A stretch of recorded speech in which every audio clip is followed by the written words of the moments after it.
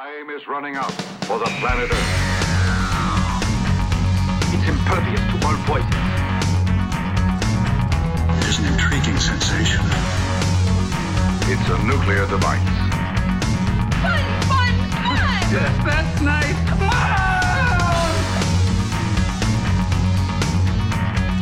Statistically speaking, of course, it's still the safest way to travel. It belongs to a creature from outer space. It's a bird. It's a plane! It's very important. It does not compute. It's a trap.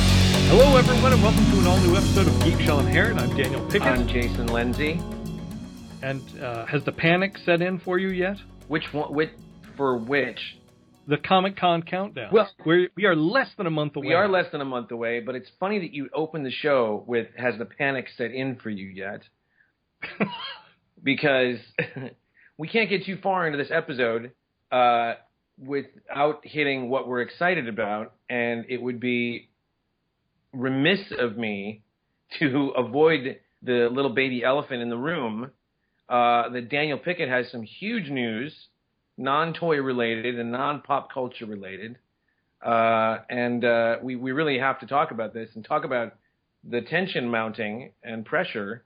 You've got some major news to break to the GSI fans. The fact that I'm now being known as Caitlin? Yes, that you're now being known as Caitlin and that you're African American.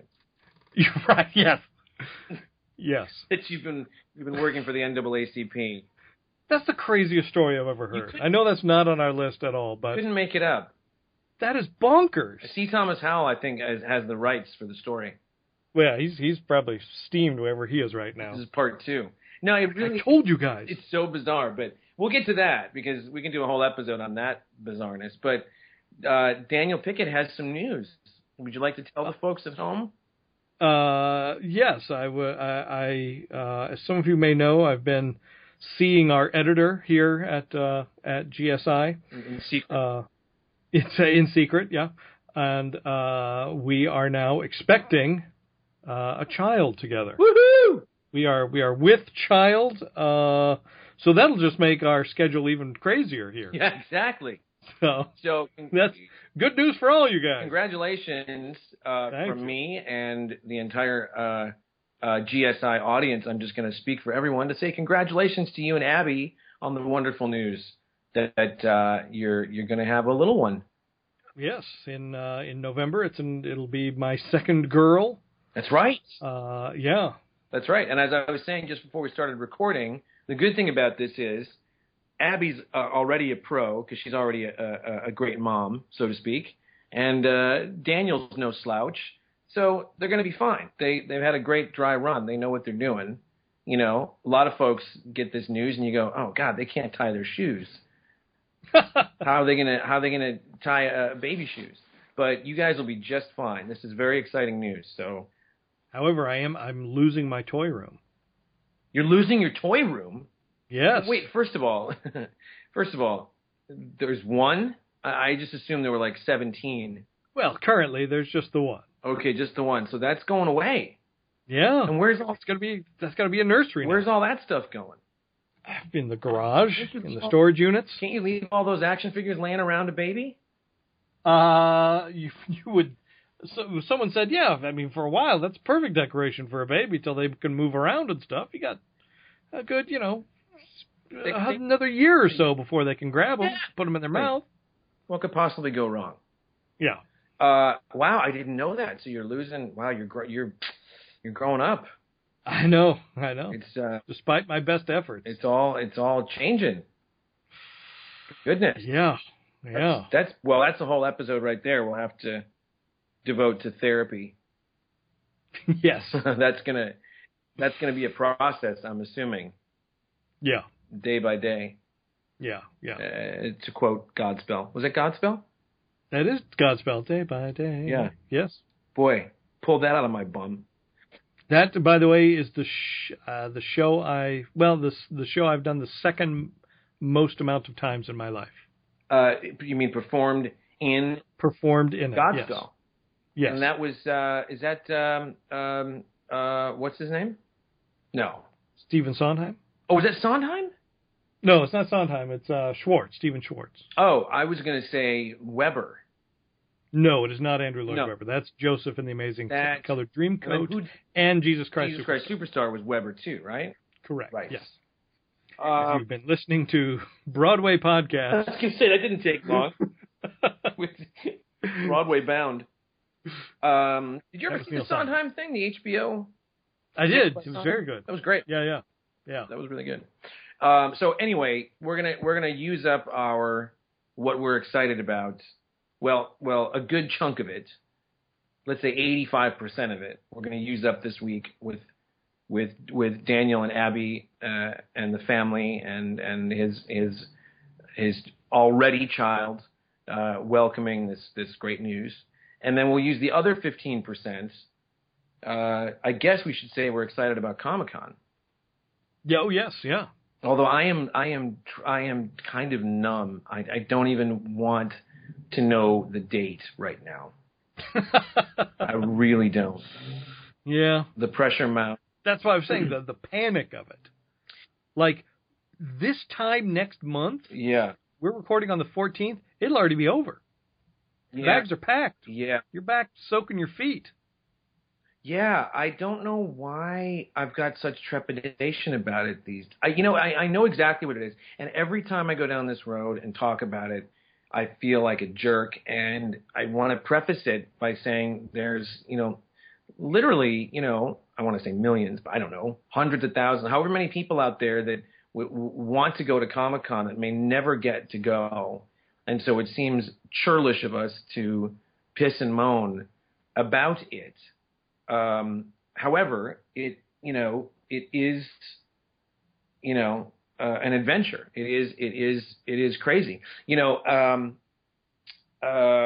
My better half, works with a network, and so she's going down, my wife. Yep. And, at one point, because See, that's got to be nice because you guys, they take care of the hotel room and stuff, don't they? yes, Oh, yeah. if I could just have that piece removed from it each year. Well, yeah, no, I know, Ugh. and I also because of Biff Bang Pow, I've always kind of. I mean, the first few years I went down, I sorted it out myself. But then again, the first few years I went down, it was not like this. Right. It wasn't. I mean, I told you that story where the first year I went, a buddy of mine and I had been out drinking the night before, and we decided just to drive down on Saturday. And you just talked your way. And we just talked our way in and spent You just lied. 8 hours, and we were home by 7 o'clock. Yeah. And parked like 6 blocks away. You couldn't do that today. And so at one point, because they're allotted, hotel rooms, whatever. And again, this is I'm not waving this in anybody's face, but I'm just saying way back when it was, should they go with this hotel or this hotel? And she threw it out to me, and it literally was an option between right next door or this one over here, which meant crossing the street each time you went over to the convention center. And I said, I don't care if it's a shoebox, go with the one that's right next door. Because just the crossing the street, it's 30 minutes. Yes. And we're talking about, if it was 4 a.m. and you just were, making the journey, it's a 3-minute journey. From the hotel to, across the street. But it's 30 minutes. And just the notion of, I'm not claustrophobic, but I hate people. I'm not great in lines or crowds or any of that stuff. I do get really antsy. And just that section of stairs where everybody's kind of just Oh, yeah, at the front. By the stuck on the crosswalk. stairs waiting for the thing to turn so they can go across the street just makes me nuts. Add to it, 95-degree weather, and suddenly the phone, you got you got to get over to the booth right now. Someone's there that needs to interview you or whatever, and it just makes me nuts. But all it is fun, and there's lots to do, lots of craziness, and you guys never stop moving. I mean, you have to sit down when you're. That's right. Because you're covering everything, and you're getting your appointments and all that. And did you do a lot of? Do you ever sit in on like, do you care about like the Star Wars thing or any of that stuff to sit in on any of those rooms or? I mean, I'd love to be able to do more of that, but just there's so much to cover just in the toy world that I don't get to. Yeah. You know? Yeah. Because I got to hit like all, you know, the Hasbro usually has 2 or 3 panels. Mattel has a couple of panels. There's like a group Star Wars one. Diamond Select usually has a mini-mate and a regular one, you know. So it's like I'm trying to hit all that stuff just to report on toys for the readers. Well, speaking of... so I don't get to go see like the guys from Mystery Science Theater or, you know, stuff like that. Speaking of such things, my wife was actually down in San Diego about a week ago to do some preliminary stuff and met with, the Comic-Con muckety mucks. And they just were making small talk. And I think she said something like, so Star Wars, is that going to be something this year? And he was like, oh my, and he just rolled his eyes like, don't even start. Like, Star Wars, never heard of it. I think it is, I mean, this is the Star Wars Comic-Con. You know, this is going to be, you know, I think it's going to be wall to wall Star Wars everywhere you go and look because this is the Star Wars Comic-Con. This is it before the big. This is the year of the Star Wars. Yeah. Before the big day. And they've been, you know, hedging their bets, kicking all their reveals down the road as far as they can. You know, they've got Comic-Con and then D23 is in August, and the stuff's got to be on shelves in September. So. Right, and what's the big, didn't they, since we've done the last episode, they announced the big Midnight Madness thing, right?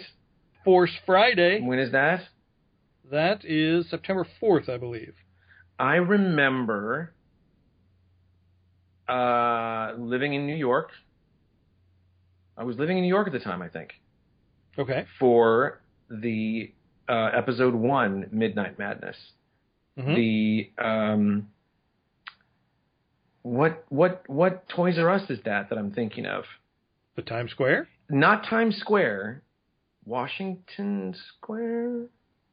It's a different one. It's not the Times Square. Now it sounds like you're just making stuff up. And I was there for the midnight thing. Nice. And I bought a few things. I might have bought a Darth Maul because, you know, he was going to be the guy that was going to be in, you know, the first 3 movies. It's a wall. You know, he was the new big villain. Oh, and Jar Jar. I bought everything Jar Jar because I knew that was going to be a tough to find bit of merchandise. Yeah, that's and I came across pictures. I think of my episode 2 Midnight Madness on my computer the other day, where just by that time, you know, they had at least one of these that they had been through, and they just brought out a bunch of those kiddie pools and just dumped the figures into those and just let the nerds just roll around in all them, fours. Yeah. Yeah, I never went to another one. I did my one, and, you know, although I might have gone to, someone at the last minute might have gotten like midnight tickets for episode 2, I think. And suddenly you're talking about seeing the movie. The film. I mean, that's okay. the closest I got to any kind of fervor over the prequels. I think I went to all 3 of the Midnight Madness toy things. Well, sure you did. And I can't remember if it was episode 2 or episode 3.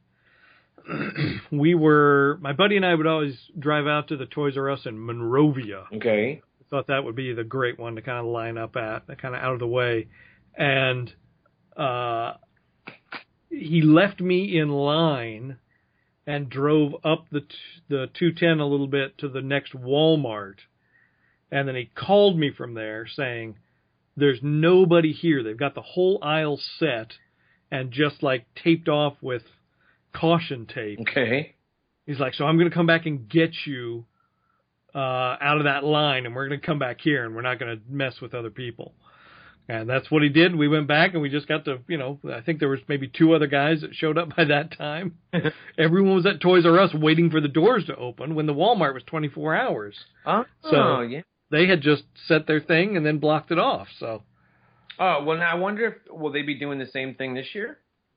I don't know. I suspect most stores will try and capitalize on it, since it is Star Wars, but so far only Toys R Us has been announced that I know of officially. Right. Okay. Well, all right. So that we'll probably do an episode before Midnight Madness in September. Right. I'm thinking. In the meantime, we do have lots to cover. And we can look at this. We got music. We got Comic-Con exclusives. We've got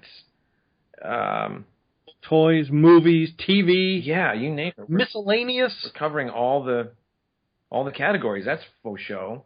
Yeah. Might be too much show. Why don't we start with the Comic-Con exclusives and some of the stuff that you're excited about or that's been happening. I should certainly talk about our stuff because it has been on the tips of people's tongues lately, the Biff Bang Pow stuff, and I'm very, very proud of it. But let's talk about some of the things that have been sort of announced or that you want to hit. Okay.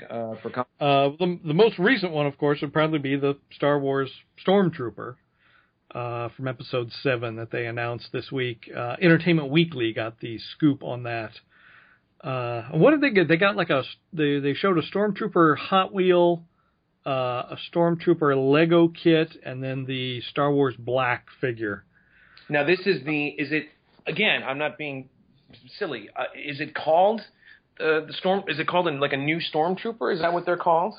It has a name. It's like the New Republic Stormtrooper, I believe. Okay, got it. New Republic Stormtrooper. Okay. Yeah. And the only thing exclusive about it, they're saying, is the packaging. But you'll be able to get this Stormtrooper in the regular Star Wars Black package. Okay. After, on September 4th. So, depending on whether or not it's important to you to get it early, and some people got it really early because these leaked out online probably about a week or so ago. Okay. There were some guys out of Hong Kong selling them, and the first batch showed up. I think they were about $40 to $50, and sold out pretty quickly. Despite everyone, being very nervous about, is this for real? What are we looking at? What is this the actual thing? Is this the Comic-Con thing? Is it the regular thing? And then this Hong Kong group put up a second batch. I think they were 160 apiece, and those also sold out rather quickly. So people wanted to be first when it came to having that figure. So some people already have it in hand, actually. Boy, you really gotta wanna. I mean, I can't even begin to understand. I can begin to understand it, but then I just don't understand it at all. That you need something that's going to be out by the cajillions, that you need that badly. But I guess if that's what you want to spend your bread on, right? By all means. So that was kind of a big reveal, I think, to most folks. Also the Doctor Strange Marvel Legends set, I think, is pretty cool. Yeah, that's fun. Yeah, that's like 100. Was 120 or $100 or something? It's a big, it's like six figures, right? It's a big. I think it's 5. 5 figures. Is it 5 figures? Yeah. Okay. And in a big book, and then it comes with like the amulet. So it's nice packaging. It's pretty impressive. Nice. I got a sample already of the Matty Collector Mattel Courtroom Egon figure from the last of their Ghostbusters figures. I was just gonna say, are they still doing Ghostbusters? They had this one, I guess, still in the hopper that they went ahead and put out. Okay. Because Diamond has taken over that license now. Right, and those look gorgeous, I have to say. Yeah. I was there for the Matty stuff because, again, we thought this is, the first time we're getting it and we're never going to get it again. And I love the prop replicas. But, man, Diamond right out of the gate is kicking Matty's beehole with those sculpts. They're absolutely gorgeous. And the figures look amazing, amazing. So it's kind of bittersweet because I got most of the Matty stuff, those soft sculpts, compared to the new stuff, and it's going to be hard not getting that stuff. But with the Matty figure on the outside mailer box, it is dedicated to Harold Ramis. Oh, that's nice. Yeah. And this figure, of all the Ghostbusters figure, comes with the most accessories. Comes with 8 different accessories. Oh. So people even know about this? Like, I honestly didn't even know they still had. I didn't know Maddie was even still going. Is Maddie still going? Yes, yeah. Right. I keep getting it mixed up with Scott and assuming But Scott is no longer. Scott is no longer there, but for some reason I'm picturing it not being there anymore. But no, it's still there. They're still doing Masters of the Universe. The 2000X Maddie subscription is starting to. The samples are starting to come in for that. I'm sure they'll be revealing stuff for the 20.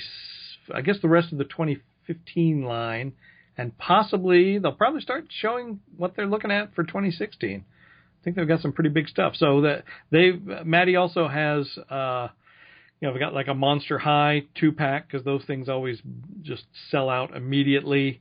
There is, what else do they have? They've got the Masters of the Universe 2-pack of those little guys that have tops on their torsos. You pull their legs off and they're little spinny guys, Rotar and Spindor or whatever. Just making names up. I'm not. Well, Rotar is one of them, but I can't remember the other guy's name. Figure line would have such silly names for characters. Come on. What else? They've got they're doing a Mega Bloks Halo set and like a Mega Bloks Boomco, which is their kind of Nerf dart gunny thing. I think they have and then they've got the Stormtrooper Hot Wheel. They've got like a vinyl Monster High critter. So, yeah, they've got some stuff. Well, they always have tons of stuff. They tend to hit a lot of fan bases and categories. There's a good mixture of stuff that they have. Well,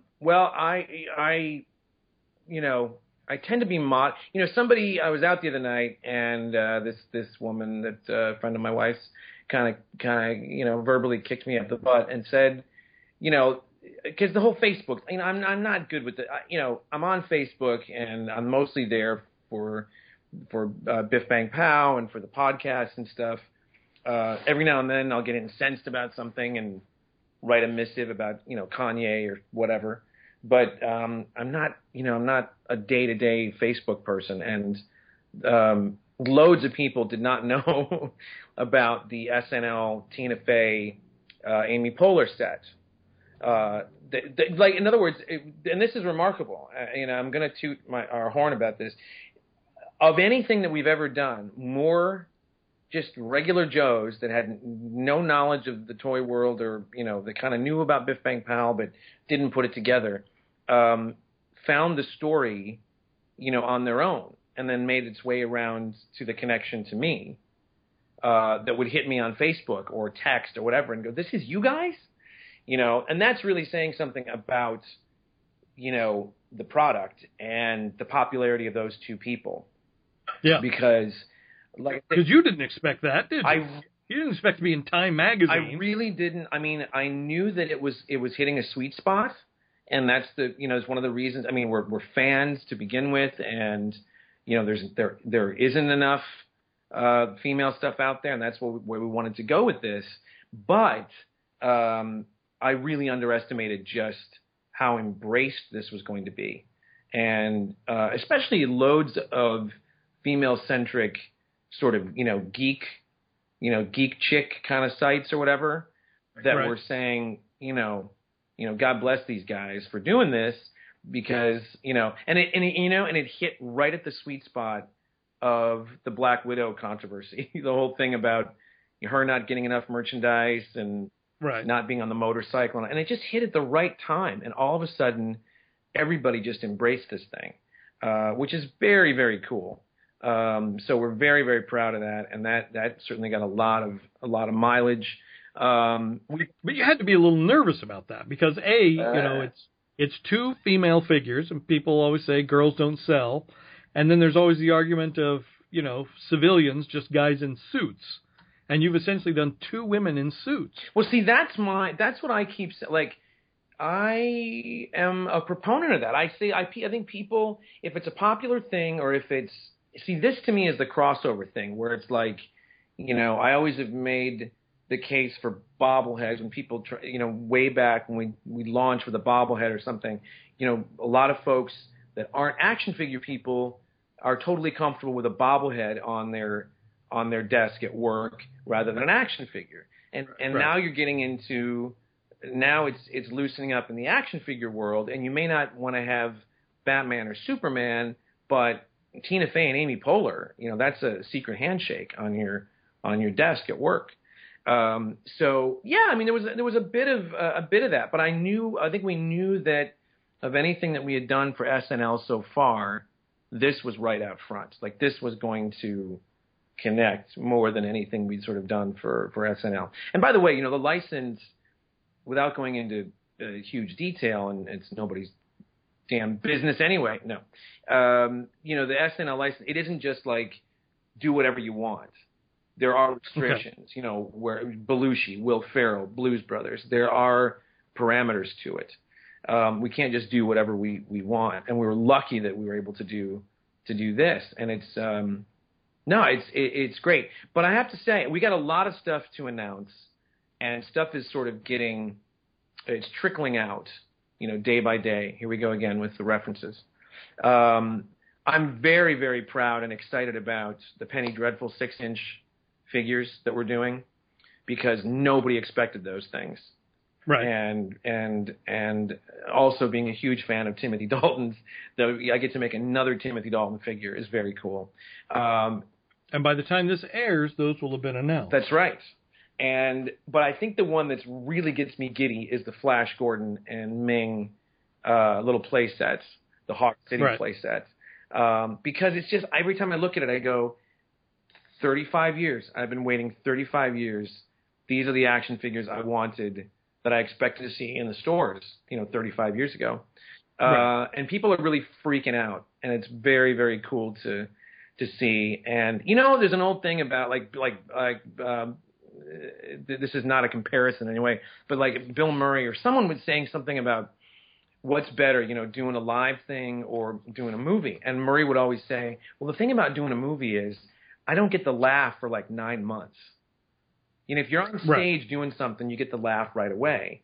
Well, that's kind of what this is. Like, finally seeing the photographs and letting the world know about it, kind of, is like the shoe dropping, sort of. You can finally start talking about this stuff. And from, brain to paper to physical specimen, it's such a, how long this stuff takes. Yeah. It's such a process that when the door opens and it doesn't land with a thud, it's such a relief. It's like the curtain goes up and people are excited. And that's kind of everything we've sort of been announcing. The Star Trek IV, the whales, bobbleheads for the voyage home. Yep. The Kiss stuff, the Kiss box set, the Kiss Alive 2, the stage with the figures. People are freaking about that. Yeah, it's really cool. We put a lot of work into it, and it's finally, now's the time for the shoe to drop, sort of. So. Well, I think too, being able to do the sort of playset backdrop things with the packaging, which you didn't invent. I mean, people have done that before, sure, but it just keeps sort of dropping off the face of the earth. But getting like the Big Bang Theory with the comic book shop, getting the Hawk World playset. Getting, the backdrop for Weekend Update, like that's such a great bonus, and it's paper. Oh, thanks. Yeah, no, thanks, man. If I had my way, every figure that we do, especially in that scale, would have something. There's so much stuff that goes by the wayside. So much stuff that gets thought of, or like, stickers or temporary tattoos. We're doing something for the Kiss stuff, and there's so much other stuff. I remember way back the first, ideas for the 6-inch Flash Gordon figures. I wanted to include a bit of, the big round disc that he and Flash and Baron fight on. Yeah. I wanted to, it was like a Build-A-Figure. I wanted to have a piece of that, behind each figure, and then you eventually would have that as a base. And it was just too expensive. We couldn't do it. I just hope that, I keep saying it, but this go round with Flash Gordon, we got a lot of merchandise planned. It's like a master toy license, and it's not the same universe that it was in 2007.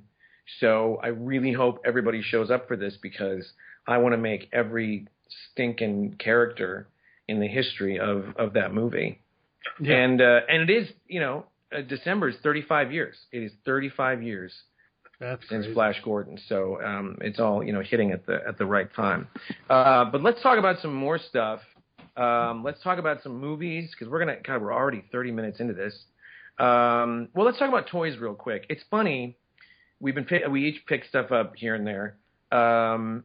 I was literally about to talk about the Firefly. I love Firefly. I love Serenity, the movie. I was never going to get all of these figures, but I picked up Mal and Zoe. Okay. And so you found them in a store? Yes. And I literally was just going to talk about Mal. And I mean, he's literally out of the box about 2 hours ago. And I was going to start talking about him, and I went to move his left arm, and he snapped at the elbow.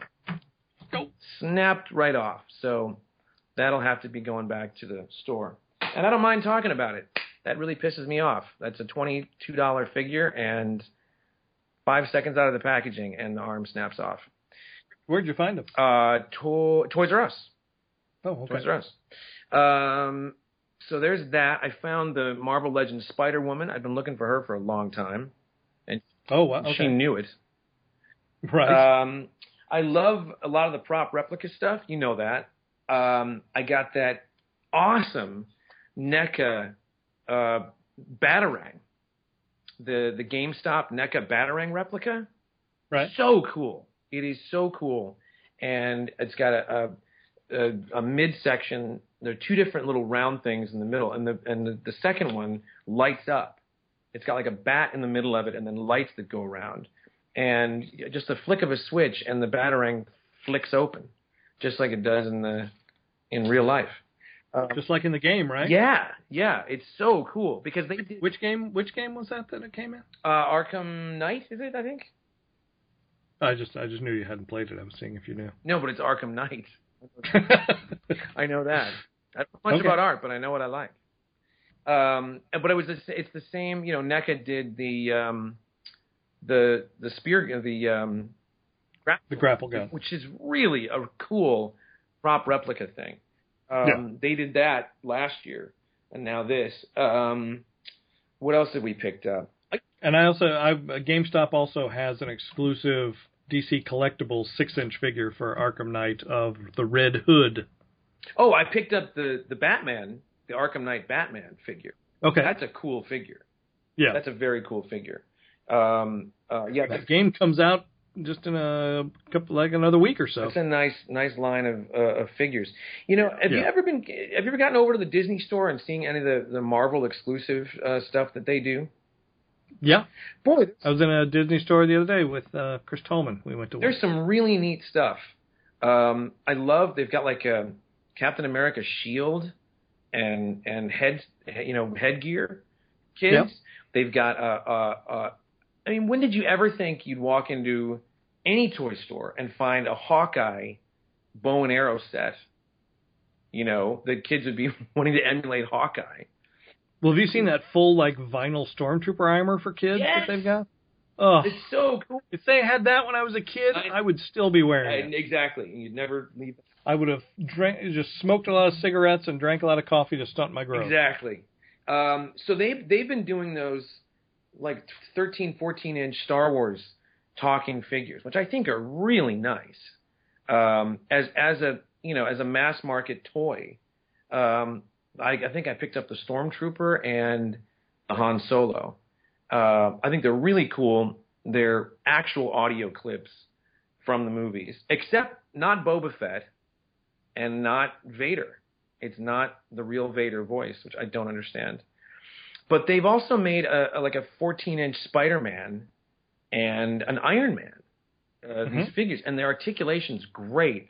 Now, the voices kind of make me nuts, but just the sound effects and the light up features and stuff, very cool. I got the Iron Man. It's a very, very cool figure because they were all like on sale for like $20 like a week ago or something. I picked that up. I want to give a shout out to our old pal Josh Izzo over at Fox. I had a nice little lunch with him a while back, and he sent me a couple little care packages. So shout out to you, Josh. He sent me these great hardcover Wes Anderson books. One is like, the Anderson Overture, and the other one is all about Grand Budapest Hotel. And the other thing he sent, I've talked about this company before, and I cannot think of the name of the company, and I had the little thing with me. Now I can't find it. It's this great company. They do these little, they do like a little box, and then there'll be like a little toy inside the box and a little mini booklet. For example, they did Edgar Allan Poe, The Raven. So in the box, you get a copy of The Raven, and then there's a little plastic raven. When you press a button on the base of the bird, it says Nevermore. Okay? They've done like a little mini Bendy set of Sherman and Peabody, Bugs and Daffy, a little Spider-Man. They did a great set of Doctor Who stuff, a little K9 that lights up and talks with a little K9 booklet, a little Downton Abbey replica with a little booklet. But I can't think of the name of this company. But they're just great, and it's one of those when you're like at Barnes and Noble, these little boxes are on like a turnstile as you're heading toward the counter usually. I'm sure. Oh yeah. Yeah, and it's the same company, and they're really cleverly done. And this thing I saw, and Izzo knew I was keen, and just the other day they showed up at the door. It's a little Statue of Liberty from the chest up, just like the end of Planet of the Apes.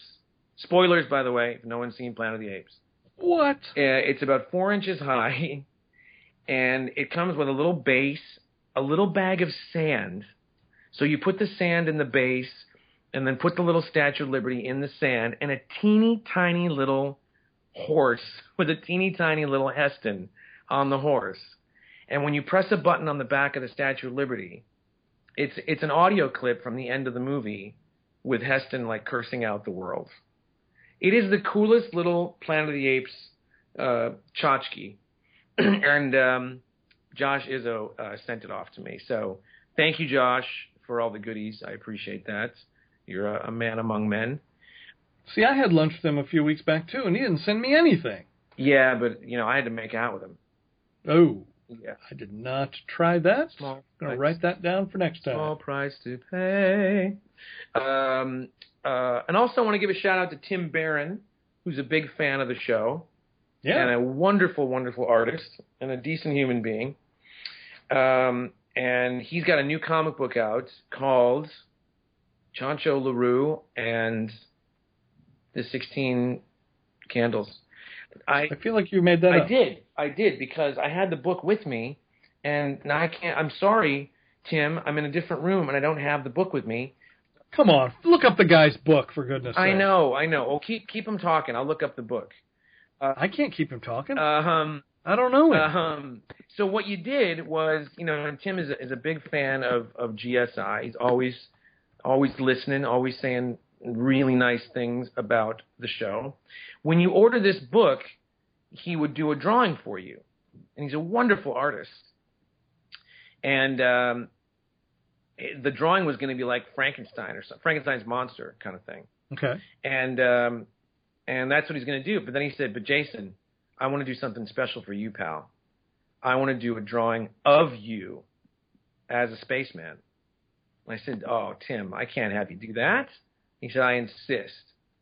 And he did a drawing of me in the spacesuit as my special drawing that went with my book.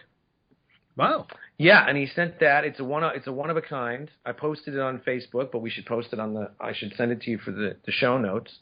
And also, he always when you order a book from him, one of his original comics, he always puts like a little trading card with it, which is an original trading card size drawing. He has sent me Matt Smith as the Doctor. Mm-hmm. The backwards talking man from Twin Peaks. Oh, right, yeah. And just sent me Keaton Batman. Little drawings. I've got a little collection going of Tim Barron stuff. So we always appreciate regular listeners. So thank you. He just sends me pictures of you in strange, compromising positions with, like, the Beatles and Flash Gordon and stuff. Again, I'm a great makeout artist. So yeah, little. Oh, you're doing more than making out. A little bit goes a long way. Just saying. That's what he keeps sending me, and I'm not even asking for it. Well, you're asking for it. Just keep getting the mail. Now you're hooked. Yes. I'm all over. Oh, hey, there's me. There's me on his page, on Tim Barron's Facebook page. He wrote commission portrait, and it's me. I got to hit like. But I can't for the life of me find the name of the damn book. I'm all over his Facebook page. So I'm sorry, Tim. By the end of the show, I'll come up with the name of your book, but it's fun stuff. So there's that. What else? How about some movies? Have you seen Mad Max? Have you seen it? I did see the Mad Max, yes. All right. You know where I'm going to go with this. I don't. I think you do. I don't think I do. What's one of my biggest pet peeves about anyone's performance in anything? Color pictures. It's accent. Yes. And whose accent don't you like? Charlize Theron? No. Right? No, Hardy. I have now sat through Hardy in some Prohibition era thing with Shia LaBeouf. I watched him in some Brooklyn thing with Gandolfini. We all watched him in The Dark Knight Rises. And now this thing. If you can't pick an accent and stick with it, then just don't bother. Don't bother. He was Australian at the beginning. He was British about 10 minutes in. Halfway through, he was from, like, Jersey. And it made me nuts. It takes me right out of it. Having said that, that movie was absolutely mental. And how can you? But he only had 4 lines of dialogue. How can you be upset? How can you not notice it? I don't know how you can watch that and not be distracted by the accent going all over the place. I didn't notice the accent going all over the place. I just heard that he sounded like Bane the whole time. Well, then after a while he started to sound like Bane. The opening monologue was Australian. He was doing an Australian thing, and it was like some continuity there. And then, before you know it, there's no accent at all. He's just lost it midway through the movie. I thought it was awesome, but did you not need a nap after that thing? Yeah, well, that was funny. When Abby and I saw it, we kind of talked about they structured the movie sort of like a book with chapters where it would literally just go dark after like 20 minutes of intensity just because you couldn't take anymore. You needed it. Yeah. You literally. like, did you see it in 3D? No. Because I cannot imagine seeing that thing in 3D. Yeah. I was exhausted in 2D. And, after a while, you're some of the time you're watching it and you start to, I did anyway, start to think of the practicality of it. Like when you're seeing, 10 vehicles, an aerial shot of 10 vehicles heading, towards you in the desert, those are 10 vehicles heading towards you in the desert. That's not a bunch of CG bullshit. And it was just a massive, massive movie. And it was insane. It was just, I can't think of a truer, as if you walked right out of The Road Warrior in, 82 or whatever, then this thing would have come out, 2 years later almost. Yeah. By the way, Tim Barron's latest book is Frankenstein and the Conquerors of the Cosmos. That's it. Authored by Ben Avery and illustrated by our good friend Tim Barron. Not Chancho LaRue and no. Candles. Okay. Yeah, I mean, the crazy thing is the fact that, it's the same director for all of these. Yes. And the gap between Thunderdome to here. Yeah. I mean, what's he done in the meantime? He almost did Justice League, but he did like Happy Feet. He did Babe. And Babe, yeah. Right? And you're like, what's he been doing? Yeah. But it was just sort of like, it was almost like he's just been laying in wait, like, this is what I always wanted to do. Well, because it really, this is what I wanted it to look like. You're right. And it is packed to the gills. Like, from the moment it starts, it never lets up. There's a lull here and there. But, I mean, it truly is like he's been writing shit down for 30 years going, oh, that's a great name. Oh, that's a great set piece. Oh, if I get to do it, I'm going to do this. And it all came spilling out in this amazing, amazing movie. Just the vehicles alone. Oh, yeah. And did you watch any of the credits? I think so. The cast list, the names of these characters. Yeah. Insane. Just insane. It's such a refreshing thing. Having said all this, have you seen the footage of James Cameron raving about Terminator Genisys? Yes. Now, is this, again, I'm no big Cameron fan, but if Cameron's going to sit down and go, oh my gosh, this is like what the third Terminator should have been, does that get you more interested in what you've seen so far, or don't? I think it depends. I need to look up and see if he's got like producer credit on it somewhere.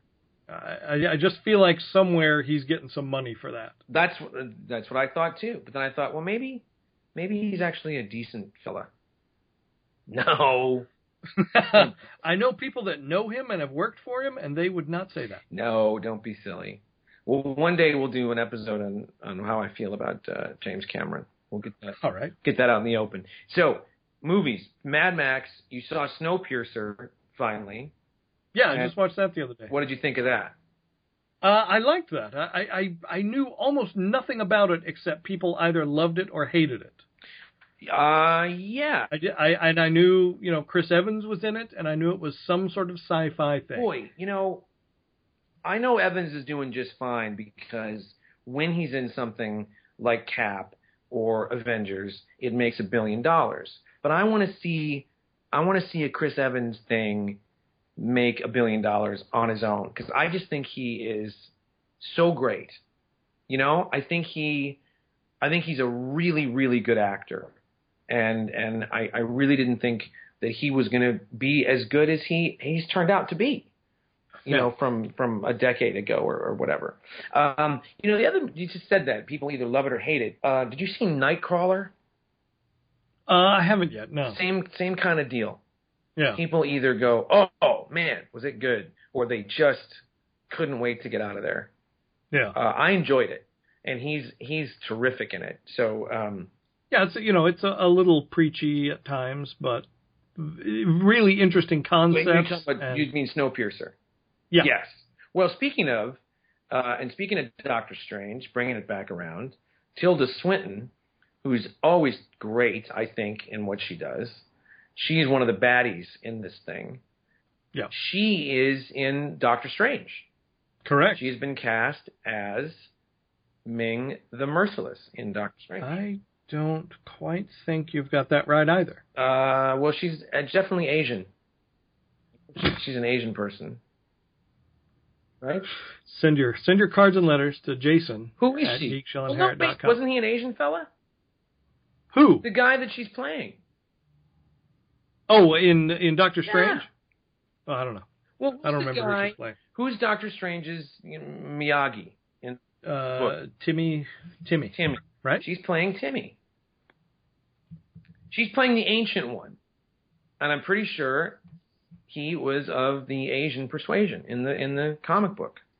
Say that 20 times fast. So she's in that. Let's get to TV real quick, if we could. Well, hold on. There's two more movies we can talk about. Sorry. Yes. Go on. We got a couple of documentaries. Yes.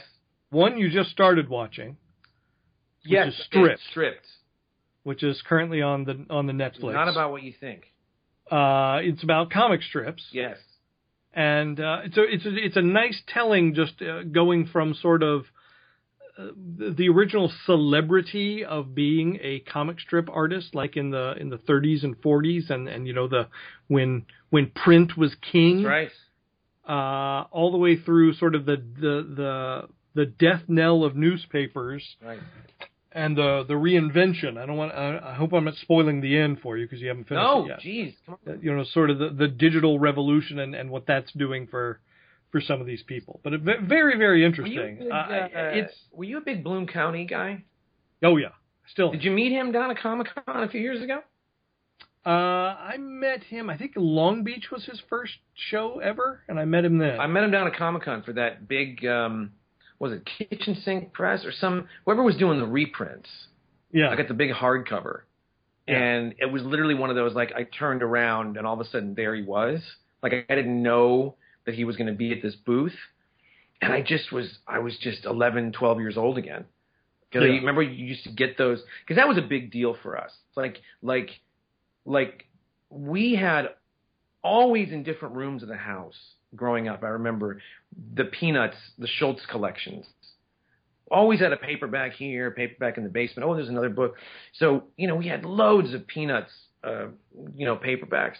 But then those things were huge back in the day. Huge. Like Peanuts, Garfield, Family Circus. Like I think our generation, when we were 11, 12, whatever, those damn Garfield books. Yeah. Like every couple of months was a new Garfield book, which led to Heathcliff. Which then I think of Bloom County. You're saying Garfield's a gateway comic to Heathcliff? I think Garfield was the weed that led to Heathcliff and Marmaduke? The crack cocaine of Marmaduke. Wow. And then the Molly of Mama. Right. Mama. What a crap strip that was. The person from the creator of Mama's in that documentary. Oh, sorry. Never mind. It's a great comic strip. Yes. Okay. So there's that. So yeah, but that was always a big deal though, and you never knew when one of those groupings, those books would come out. That's right. So I used to get all the Doonesbury ones and the Bloom County my dad loved Herman. Hank McNamara. I don't think there were ever books of that. Shoe. Yeah, there was people that liked Shoe. You know, all joking aside, we used to have a lot of the BC. You know, like those Peanuts paperbacks, we had BC. Wow. Remember BC? I do. I remember that I had a Wizard BC video game on my Commodore 64. Of BC? Yeah. No way.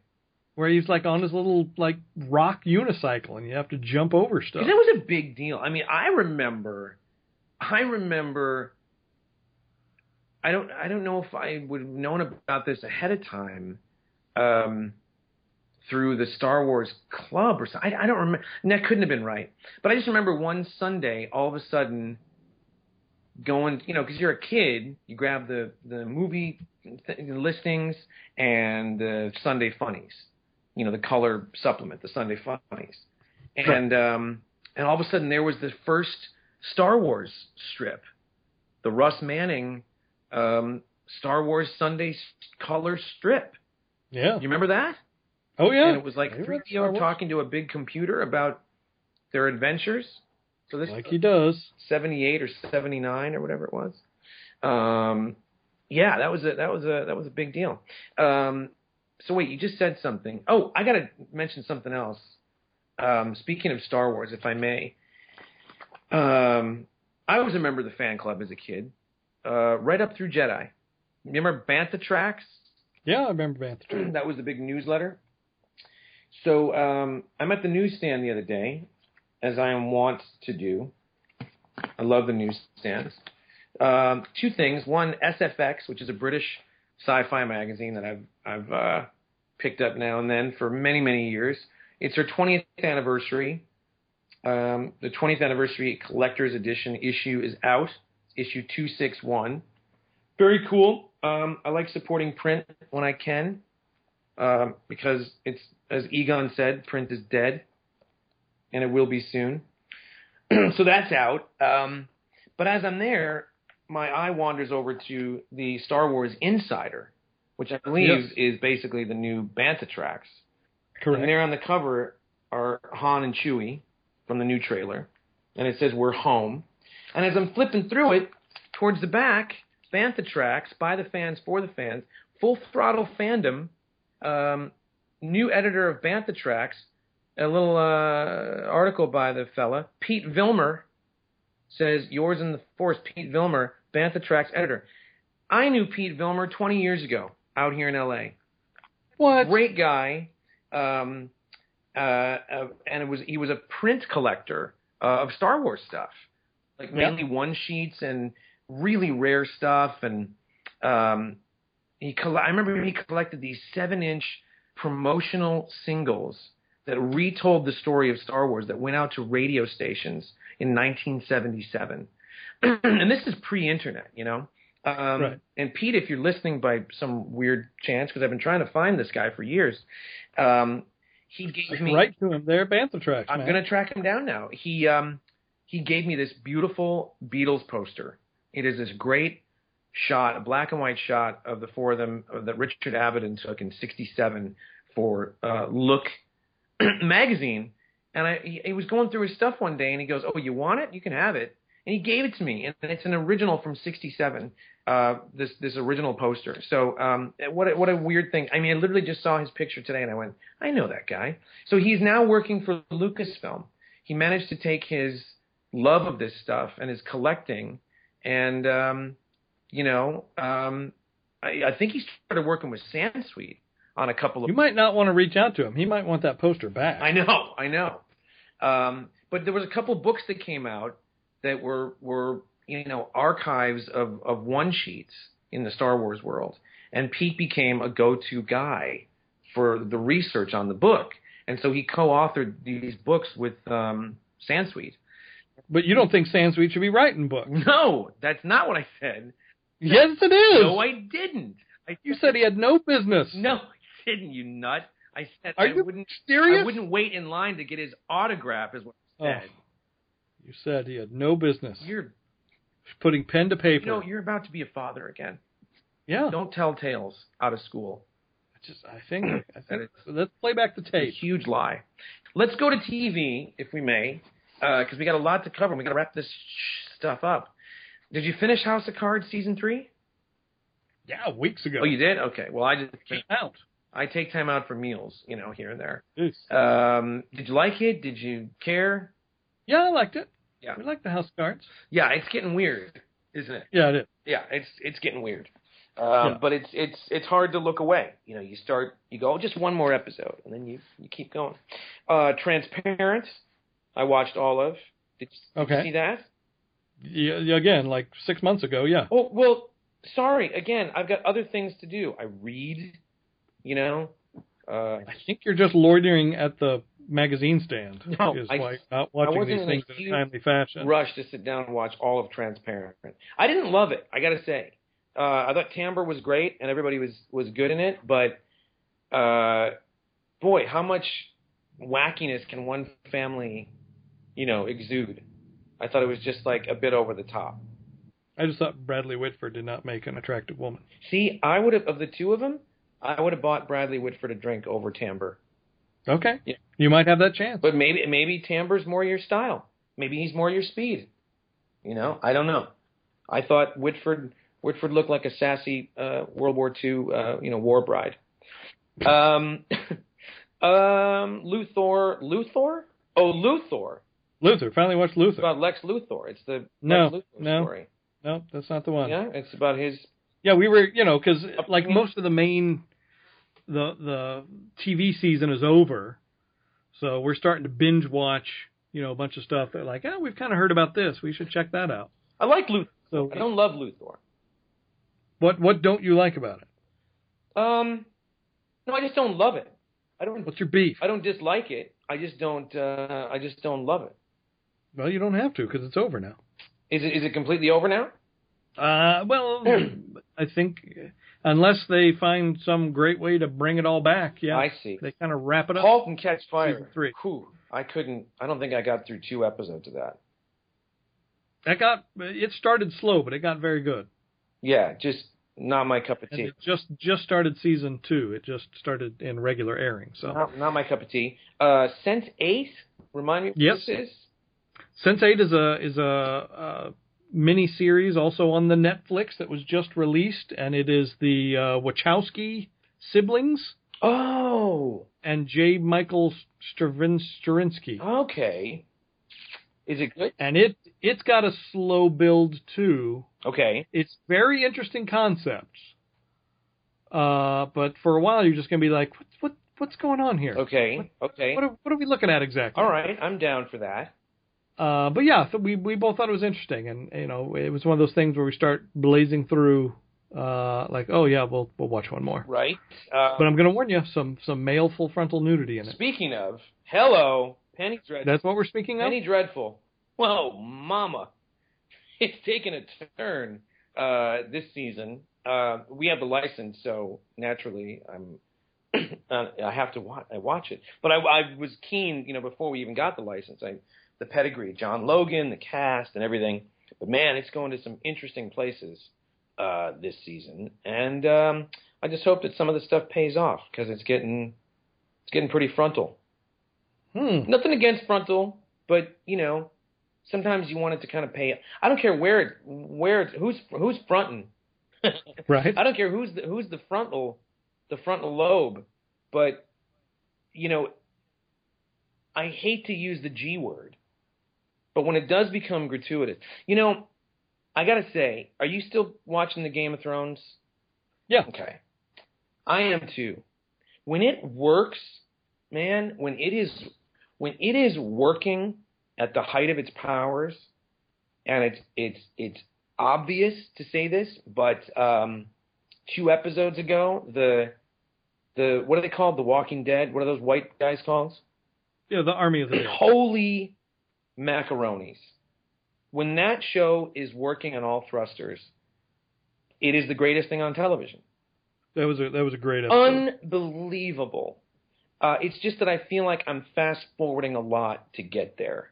There's a lot of shit I just don't care about. And are you literally fast-forwarding through the show? I am literally fast-forwarding through the show. Wow. You know, Dinklage, I feel like Dinklage sat in a box for 3 episodes. Like, you know, chop frickin' chop. Let's get to it. We got shit to do. Let's go. They don't want to go too fast because now they're going past where the book says. Oh, right, so because they don't want to go too fast. They got to slow down a little bit. They got to get a rape in every other episode. Like, enough is enough with a lot of this stuff. It's like, and every time he defends himself and says, well, you know, it was the medieval time, and then someone says, yeah, but it's a fiction what you're making. Yes, but I have to reflect you don't.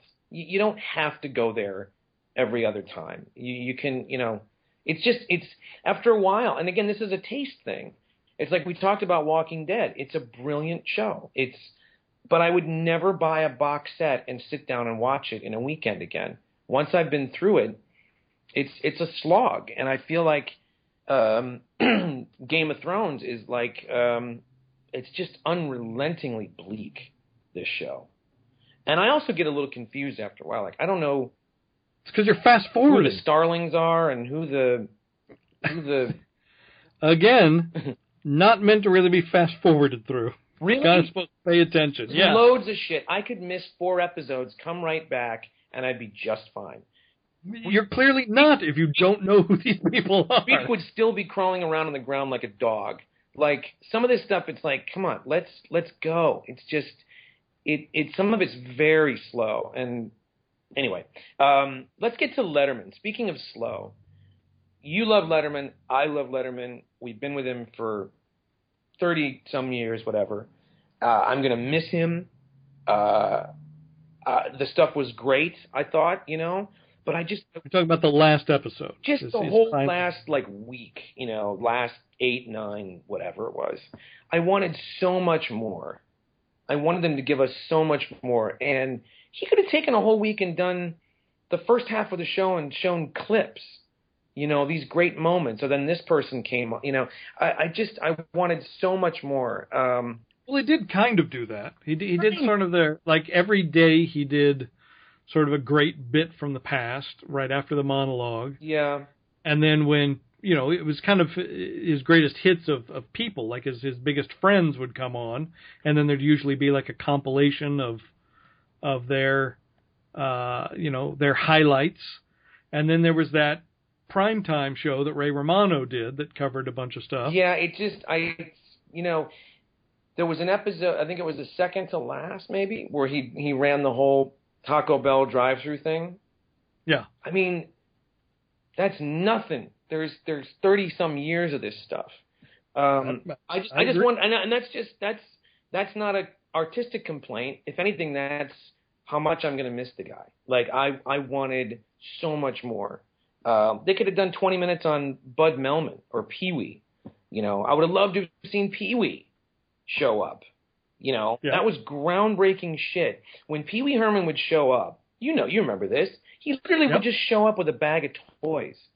There wasn't even an interview. He just would sit there and play with toys on Letterman's desk, and Letterman would just let him go. Like nobody was doing that with this guy. I would have loved to have seen more of that stuff.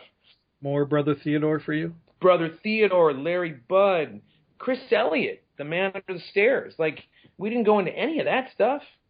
Yeah, I'm surprised Chris Elliott wasn't physically there also. And Murray, they could have done 20 minutes of just Murray clips. I kind of thought Keaton. When did Keaton show up last? Was it for Birdman? He came back. I think it was in the last month. He came back when Birdman came out in the. But I mean, I thought he would have been like a last week guest because he came out when Birdman came out on DVD. Okay. So it was probably within the last 3 weeks, and he brought Carol Burnett footage to shame Dave with, which was great. Yeah, because Keaton was one of those guests that just. I remember Ron Howard being asked once about Keaton versus Tom Hanks and working with them. Yeah. And he said they're both very funny, and Tom Hanks is a funny guy. You get him going and you get him in a room. But he said Keaton is just a force of nature. Like he's just – and you'd watch him on Letterman and you just felt like it was two old pals just kind of throwing the rule book out the window. And they would just spin like a top. And it was just always such a joy to watch them, riff off each other. And it still was. I mean, that his last appearance was like that. It was dynamite. Oh, yeah. Well, I missed it. Did you get to see, Jack Hanna's last episode? I did. I saw that. I saw the Clooney thing. I saw the Hanna thing. I saw the top 10. The Pacino thing was mental. Yeah. That was just weird. But when he got Pacino to say hello to my little friend. Yeah, I thought that was genius. That was great stuff. I just I don't want him to go. The Foo Fighters song and that montage timed to that. Yeah, that was cool. I don't know how long that took an editor, but that was incredible. That was cool. I feel sorry for the people that didn't realize it was going to run 20 minutes late and missed that. And Norm Macdonald, Ray Romano, the emotion. Oh, yeah. But I mean, I get, we're all sitting here going, it's not, Letterman's not that guy. He's not gonna crack. And he really didn't. I mean, he really kept it just, goodbye, everybody. You remember how emotional he got when he brought out the people that saved his life? Dr. Lou Aroney? You remember that? I mean, he was. Oh, yeah. He was. That was tough. Yeah. Nothing for the goodbye. I felt like he was comforting everybody else. Yeah, kind of. That were getting emotional about it. Yeah. Okay, we got to wrap this up here, Sunshine. So let's get to some music. Well, hold on. We got to talk about The Punisher is going to be on Daredevil. Oh, wait That's a second. Insane. We haven't really talked about Daredevil, have we? Yeah, because you hadn't watched it yet. No, I watched it. I zipped right through it. Oh, I zipped right through it too.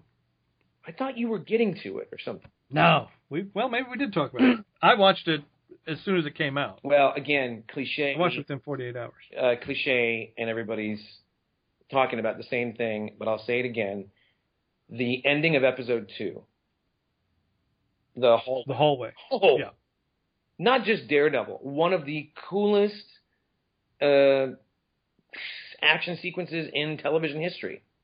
I watched it like 3 times. Yeah. We did talk about Daredevil. Did we talk about Daredevil? Yeah, we did. Okay. Because we were talking about their plan to, go all the way through the Defenders, and then when will we see Daredevil again? They had Yeah. just announced that there would be a season 2. And I was saying that not across the board, not everything about the character, but I watched D'Onofrio and I go, that is Lex Luthor.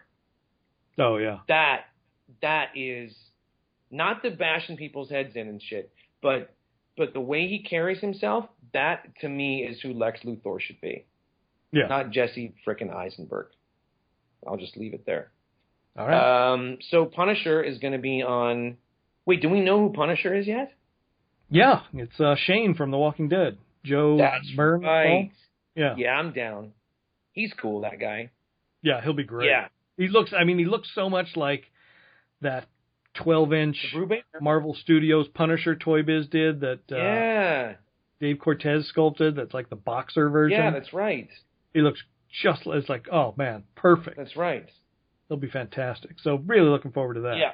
And they've released kind of, because they did all the stand-ups for all the new releases for all the networks, and they released a 6-minute trailer for Supergirl that I know it's not everyone's bag, but that's more what I was looking for Man of Steel, like someone from Krypton being nice and saving people and having a good time, and I'm looking forward to watching that with my daughter. Okay. And then they also did release a pretty cool trailer for DC's Legends of Tomorrow, which is the Arrow Flash spinoff with the Atom and Hawkgirl and all those guys. Okay. Firestorm. That's a lot of fun. All right. I'll have to check that out. And the Flash season finale was mental. Yeah, I'm That whole season not is dynamite. not a big DC TV guy, but I know people are, and they like the stuff. Like what I've seen of a lot of it, like 10 minutes of Daredevil, in my mind, has kicked the crap out of everything I've seen for DC. Everything. I completely disagree. I think they're all very good, but I don't think it's a patch on what Marvel did with Daredevil. That is an amazing show, just all around.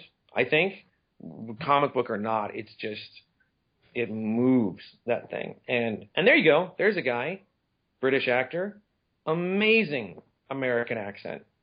You would never know that guy's British, Charlie Cox, and he's great. He's terrific in it. Let's get to some music real quick, if we could. You got a couple of releases that have come out that you're excited about? Well, yeah, I just picked up the new Bare Naked Ladies, Silver Ball, Yes. which there's actually an exclusive version at Best Buy that has 2 extra songs on it. Okay. It's been a little while since I've tried to go to a store and buy physical music. Uh-huh. It was a bit of a chore, kind of a nightmare. Interesting. Yeah. All right. And I actually had to go to 2 different stores to get it because the first store couldn't find it, Wow. even though it's in their computers. That says more about the store than... Best Buy is not what they want. I couldn't even, when I first walked in, I couldn't even find their music section. It's so small. There's nothing there. Yeah. There's nothing there. It used to be like front and center, like movies and music. Yep.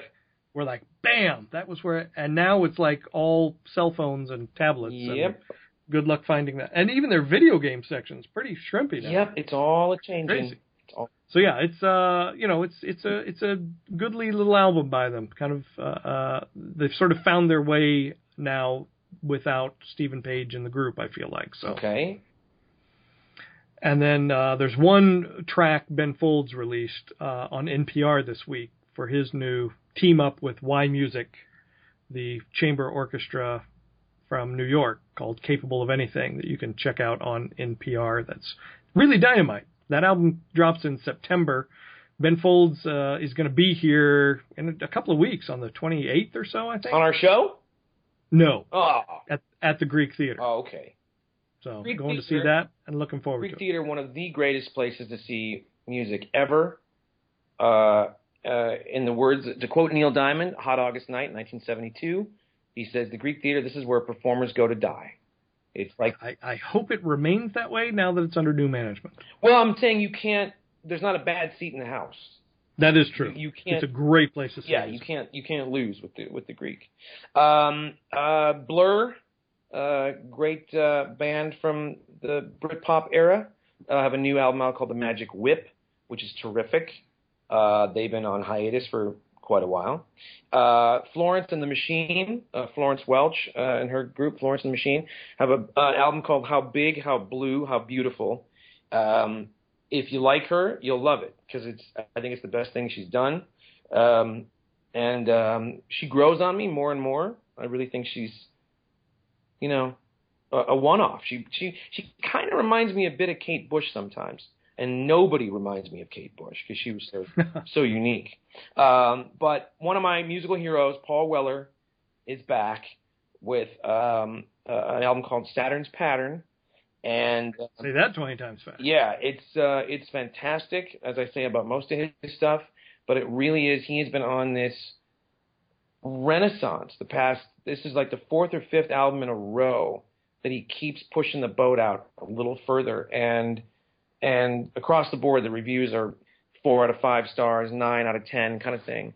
And it's great. It's terrific. So if you're curious, because I've talked about him so much, I can't recommend this album enough. And also, a few weeks back, we were lucky enough to get last-minute tickets to Noel Gallagher. Noel Gallagher and, it's Noel Gallagher's High Flying Birds is what he's called now, to see him live. Haven't seen him since he was with Oasis, when he had Oasis. It was a great, great show downtown at the Orpheum. You ever been down there for a show? I have, yeah. Good. I've seen movies there, too. Oh, really? Yeah. Oh. It's a great, I hadn't been there in a long time, but forgot what a good venue it is. And there you have it. There's a lot to chew on, everybody. I hope you've learned something. I know Hold on, you have to talk a little bit about Trek Expo, because you teased everyone with it. Trek Expo was a crazy thing a couple months back. All the people that have licenses for Star Trek, we met at the Paley Center, and we're all in the audience, and then folks get up, for Paramount, CBS, they get up and they talk about the history of Trek, and this is a big anniversary year coming up, 2016. Yep. And then the last person to get up and speak was Brent Spiner, Commander Data. And then we get up on the roof afterwards and had drinks, had like Romulan ale and stuff like that. And I got some good FaceTime with Brent Spiner. We got to talk for a while, which was fun. Nice. But they showed us loads of stuff. What's it? Not Connects, but what's the other one? Well, Megablox is doing that stuff, right? At Giant Enterprise. Yeah, they just showed that at licensing show last week. Right, they showed us plans for the stuff in Vegas, the big enterprise scale casino hotel in Vegas, the size of the Starship Enterprise. Just all kinds of groovy stuff. And, talked about all the partnerships and the crazy stuff that's coming up. And one of the neatest things was there's this organization, it's a grant that's going to be given out to an organization, whoever comes up with the best plan. These scientific groups are making a tricorder. In the next few years, they're hoping there will actually be a tricorder that you can have at home. So if your kid is running a fever or whatever, you'll be able to take this little instrument, just like McCoy did, the little round thing, and put it on the wrist of the child and get the body temp and the white blood cell count and all that stuff. And it'll coincide with readings on the little tricorder. It's not going to get them sued, is it? What's that? That's not going to get them sued, is it? Who's using the name? Who's that? The scientists. No. It's in conjunction with Paramount.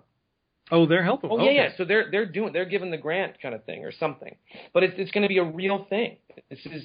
They had this great presentation of all the ways that the universe caught up with some of the technology in Star Trek, from flip phones to sliding doors and grocery stores and things like the tricorder and the holodeck and stuff like that.